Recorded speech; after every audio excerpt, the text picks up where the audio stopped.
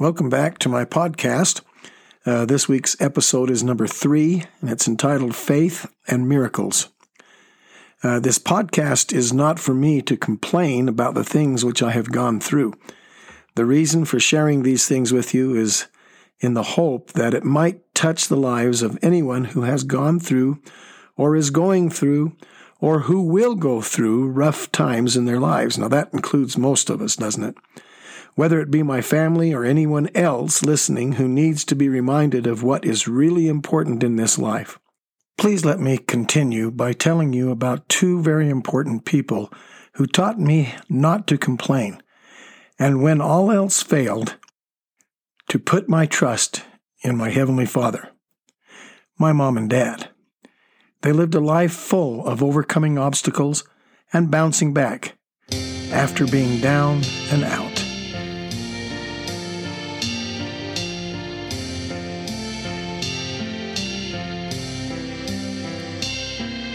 It seems like only yesterday when Daddy held my hand and told me of the things I need to know. All the things that would be good for me when I'd grown into a man. That time when Daddy was there for me so many years ago. Oh Daddy, where are you now? How I wish you hadn't gone. How I wish I hadn't waited till now to write this song. Oh Daddy, where are you now? If you hear me, I'd be glad. 'Cause all I want to say is I'm thankful you're my dad. He suffered so very much the last years that he lived, so he could stick around a while and smile each time he'd give. He gave his love so freely to the ones he called his own. How I hope that Daddy's happy now that God has called him home. Oh Daddy, where are you now? How I wish you hadn't gone. How I wish I hadn't waited till now to write this song. Oh Daddy, where are you now? If you hear me, I'd be glad. 'Cause all I want to say is I'm thankful you're my dad. The good times lasted for so long, and Daddy helped me see and understand the right from wrong and who I was to be. He always said, I love you, son, and I've always tried to be the kind of son that Daddy wanted. I hope he's proud of me. Oh Daddy, where are you now? How I wish you hadn't gone. How I wish I hadn't waited till now to write this song. Oh Daddy, where are you now? If you hear me, I'd be glad. 'Cause all I want to say is I'm thankful you're my dad. I know that there's a Father in heaven watching over me and helps me get to where I'm heading. His Son will set me free. And as he takes me by the hand and leads me through this life, I'll always think of what he did and his loving sacrifice. Oh Father, I come to you each day, please help me through my trials. I ask you as I humbly pray to turn my tears to smiles. And Daddy, here in this life, you taught me how to pray to a Father there in heaven who loves me every day. Oh Daddy, where are you now? If you hear me, I'd be glad. 'Cause all I want to say is I'm thankful you're my dad. All I want to say is I'm thankful you're my dad.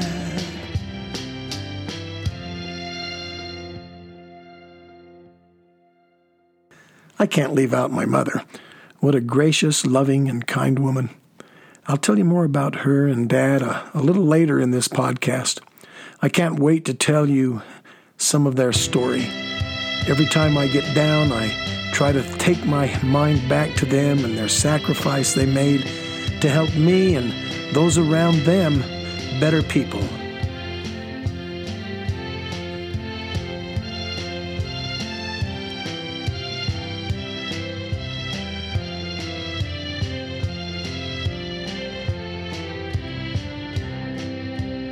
Mother,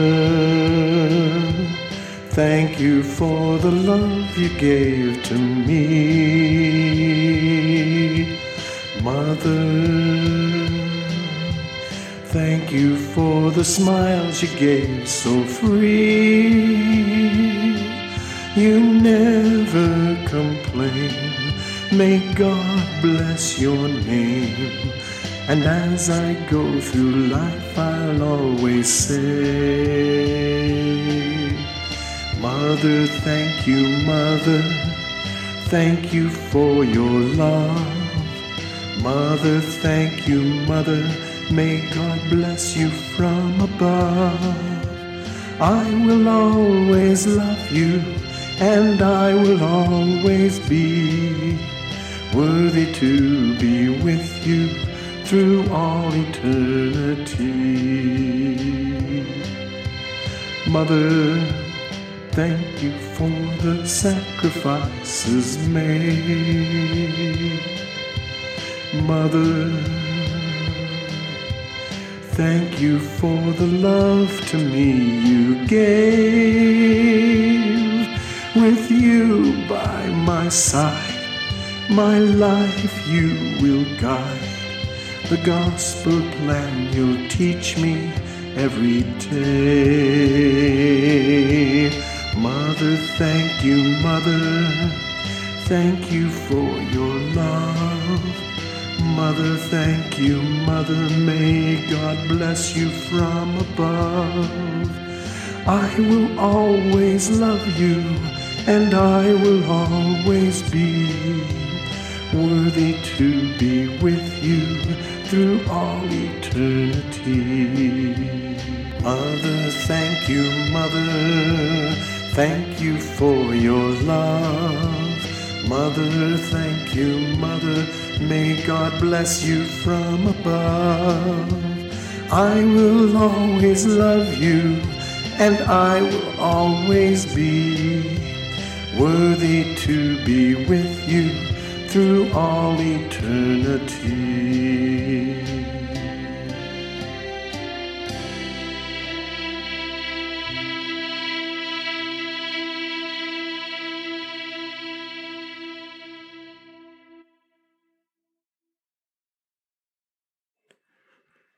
My mom and dad spent most of my childhood in wheelchairs. I never knew my dad when he didn't have to use a wheelchair to get around. Mom became a paraplegic when I was 13 and never was able to walk again. My parents were both physically challenged. They struggled each hour of each day to do what they could to live as near normal lives as possible. But it wasn't normal. It wasn't even close to normal. It was hard for me as a young child and then as a teenager. I couldn't understand why my parents couldn't walk. They did their best to see that I was able to do things that other kids my age were doing, but they still couldn't walk. I prayed every day that they would be able to someday. I cried every day when I saw them struggling to even get a bath or a shower. Going to the bathroom was another story. Getting in and out of bed was a major ordeal every night and every morning. I did my best to help them, and I tried not to complain. I didn't want them to know the hurt and the sadness I felt each and every hour of every day. So I prayed. I had been taught that prayer could cause miracles. I needed one, but it didn't come.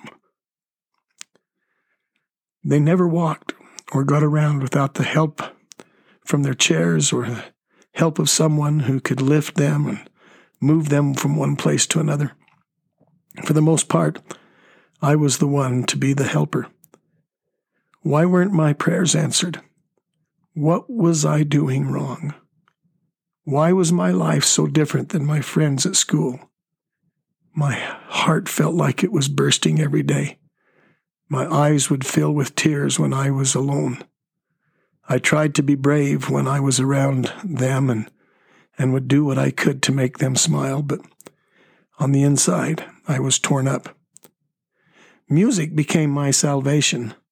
The piano and the French horn and singing, that could make me stop thinking about my unfortunate situation.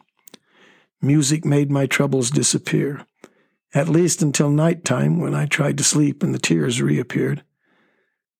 I'm painting a pretty bleak picture, but it was just that. It was pretty bleak. That's the way it was. Every minute, every hour, every day, every week, every month. My older siblings were married and would come when they could and help out, but they had families of their own and jobs and other obligations. They did all they could to ease my load. I will always be grateful for their help and comfort when they were able to be there. I always looked forward to seeing them drive up with my nieces and nephews, ready to take my mind off the everyday stress I was experiencing. I decided on my 16th birthday that I was too old to be crying every day. It wasn't doing anything for me but making me more stressed, and more stressed than I already was.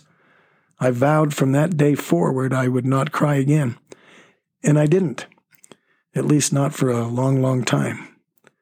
As the years continued and I graduated from high school, I needed to start thinking about my future. I got a full-ride scholarship to Snow College for my ability to play the French horn. I loved it. I knew music would be my future, so my brothers and sister figured out a way that they could help out during the week, and then I would be home on as many weekends as possible. Members of our LDS ward were good to help me out, too. They made a schedule through the Relief Society to make sure someone was checking up on Mom and Dad on the days that no one else could be there from the family. Mom and Dad were getting better at taking care of themselves with ramps and cupboards that had been lowered, hoists in the bedroom and bathroom, long tongs to pick up things that had been dropped, wider doors, a sliding board, and many other contraptions that my dad had built and that I had helped him with. After my freshman year at Snow College, I received a mission call from our Heavenly Father to serve in the Argentina North Mission of the Church of Jesus Christ of Latter-day Saints. I'd be gone for 2 years, and there would need to be adjustments again to take care of Mom and Dad. I knew that God would provide a way. I just had to have the faith that things would be all right. Turned out that those 2 years of absence from my parents got me weaned as others stepped up and took over. About 5 or 6 weeks before I left on my mission, I met Brenda Rose Higgins, and after I returned from Argentina, I started dating her while attending Snow College once again. I would be back on weekends just like 2 years before, but this time I spent a lot of time with my sweetheart from Marysville. We were married about a year after I returned home. I was happy, and my siblings and Brenda and I took turns spending time with Mom and Dad, but I never forgot about those years as a teenager, the years of daily prayers asking for the miracle, which never came. I struggled to try to figure out why I had been denied my request for my parents to be able to walk. Why did they have to go through what they went through? Why did I have to go through what I went through? I could find no answer that gave me any comfort. I finally just decided that I would have to be patient, and maybe someday I would be given an answer to the question, why?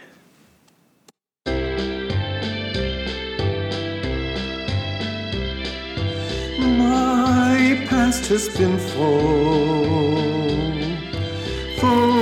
of countless dreams full of yearning and endless schemes, ups and downs and in-betweens, problems come so unforeseen, changes come into my life. Will I tell my dreams goodbye, or will my yearnings just stand by? I can't let this be, it's all a part of me. What I need is a miracle. just a basic miracle, nothing more than a miracle. Nothing make-believe, what I need is a miracle, not a marvelous spectacle, just a quiet miracle, that is what I need.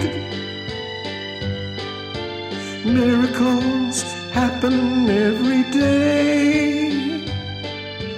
Miracles happen when you pray.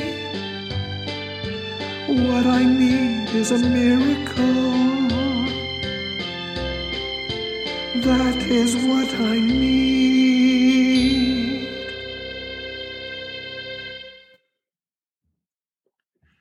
Mom and Dad passed away in the early 1980s. By then, Brenda and I had started our little family and had 3 boys. Our 4th boy, Kendall, was born after his grandma and grandpa Alan had died, so only half of our children got to know their grandparents to any degree. Eric was too little to remember much about them. Dad passed away in May of 1981 and was able to help give Eric his name and blessing before then. Mom died in January of 1983, giving our 3 boys a little more time to get to know her. And now it's been over 37 years since I last spoke to my mother and kissed her cheek. Over 39 years since I gave my dad a hug and said I loved him. I've had a fantastic life. 6 kids, 27 grandkids, 1 great-granddaughter. During all those years, I still have not understood fully why things were like they were. I've thought many times that Mom and Dad went through what they did to be an example to all of their posterity, a way to tell their kids and grandkids and great-grandkids that they made it through rough times, and so can they. Rough times are part of life. We all have to find a way to deal with them. There have been many of their descendants who have, are now, or will in the future suffer many trials and tribulations. Look to Jesse and Ruby for strength. Remember what they went through to live their lives as an example for you to follow. Stay strong like they did and never give up. They made it, so can you.